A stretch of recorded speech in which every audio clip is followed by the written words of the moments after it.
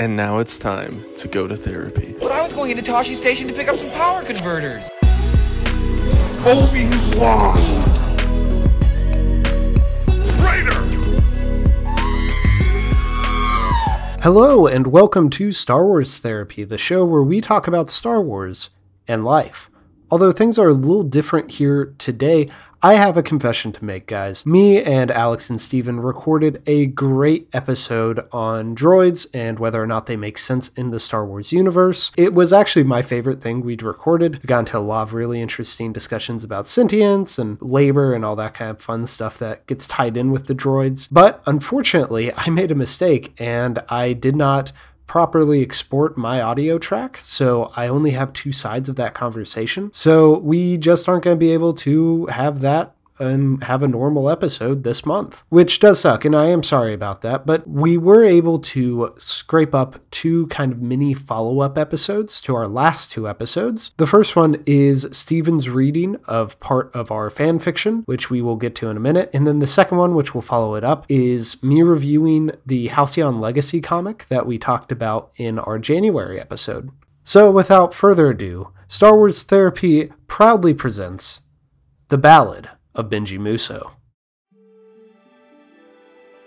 It was a sunny day on Coruscant. Nothing unusual to note. The hoverbikes and commuter freight ships were zipping through the streets.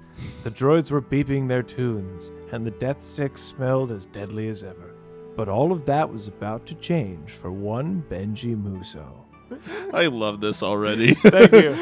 I gotta take a minute. I'm holding it back. For some reason, when you said that, I just started picturing him like walking down the street as like the song in our intro. Yeah, plays. no, I know. Like, I know. I'm picturing it as I'm saying it. Benji had only been a custodian at the Coruscant Jedi Temple for about 3 months before things got a little crazier than usual. He was 27, 230 pounds, balding, and kind of shaped like a lunchbox with two sticks jabbed into the sides that he called arms. Benji had held a distaste for clones from a young age, given that his twin brother, Genji, took his favorite mop, Jennifer, when they were boys. For this reason as well, Benji had... Wait, did we name the mop Jennifer? I don't remember that. His mop, Jennifer Lopez. I've fan-fictioned out, all right?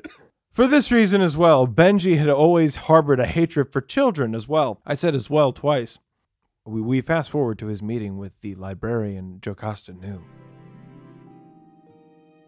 "Oh, Benji," said an elderly librarian. Sorry. Whew. "Oh, Benji," said elderly librarian Jocasta Nu, coyly. "I love it when you nestle your face into my wrinkles and call me by my real name, Snoke." At that moment, Benji was awestruck. "Me too, babe. I love doing super specific things for you." Just then, they hear a knock, crash, and a bang come from the temple entrance. Benji grabs his trusty mop, Jasmine, and checks on the situation. Wait, her name's Jasmine. Yeah, his brother took Jennifer. All right, Benji grabs his trusty mop, Jasmine, and checks on the situation.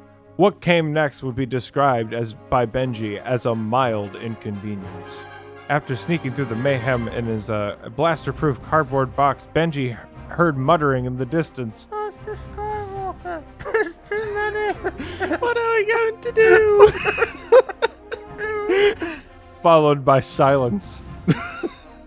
Being as silence was the only thing that he craved at the moment, he followed the muttering. After witnessing what could only be described as upsetting to most, Benji had only this to say in wake of the piles of dead children: "I'm not cleaning that up."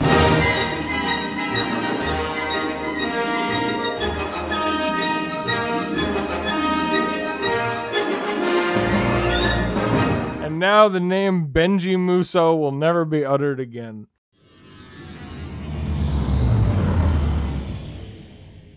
Star Wars Galactic Starcruiser Halcyon Legacy's The Storm on the Horizon Part 1. It's written by Ethan Sachs, art by Will Sliney, colors by Rochelle Rosenberg, and lettering by VC's Joe Sabino.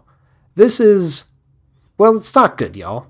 That's not unsurprising considering what it is, but I had kind of very mild hopes for it, which it didn't meet. Some technically proficient art and dialogue just isn't enough to save what is clearly a corporate mandated story, with the ultimate payoff to this first issue being an explanation of the lightsaber training room, which I'm sure will be most people's favorite part of the Galactic Starcruiser experience. Unfortunately, it just doesn't make for a very interesting story here.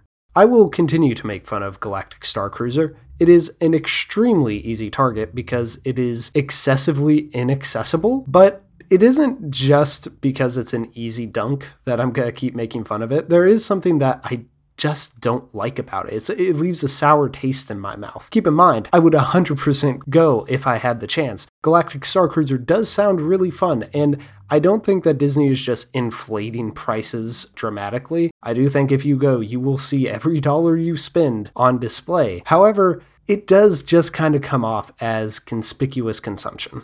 That's what separates Galactic Starcruiser from toy lightsabers or Baby Yoda shirts, which are just as central, if not more central, to the more cynical profit motive of Star Wars. When you buy those, it's a kid trying to emulate their favorite characters on screen, or it's broadcasting that you like The Mandalorian. However, when you go to Galactic Starcruiser, no matter your intent, no matter how much fun you're going to have there, it is ultimately a status symbol. It is broadcasting that you have a certain amount of money. And if you do have the money to go there, more power to you. Like I said, I think I would have a really good time. However, it does take up a really weird space in the Star Wars fandom, where most of Star Wars is reasonably accessible to people. This isn't. And not only is it not accessible, but that seems to be not a bug, but a feature. This is the Louis Vuitton bag equivalent in the Star Wars universe, and frankly, I'm just not a fan. Now, you could rightfully point out that I have talked a little bit more about Galactic Starcruiser than I have the actual comic I'm reviewing, but that's because this comic couldn't exist without Galactic Starcruiser. This story has no standalone artistic merit. It is solely vertical integration. I said on that January episode that I thought there was some potential here, but I was wrong. There isn't. This is soulless, and the only imitations of life you see is the residual charm of pre-established High Republic characters or the fleeting visual of an Ugnaught in mech armor. Halcyon's Legacy is not a comic book, it's an advertisement, and one for something that I can never afford and that I spent $4 on. I guess I'll chalk that up to, well, at least I supported my local comic book store, but for you at least, I would not waste my money on this.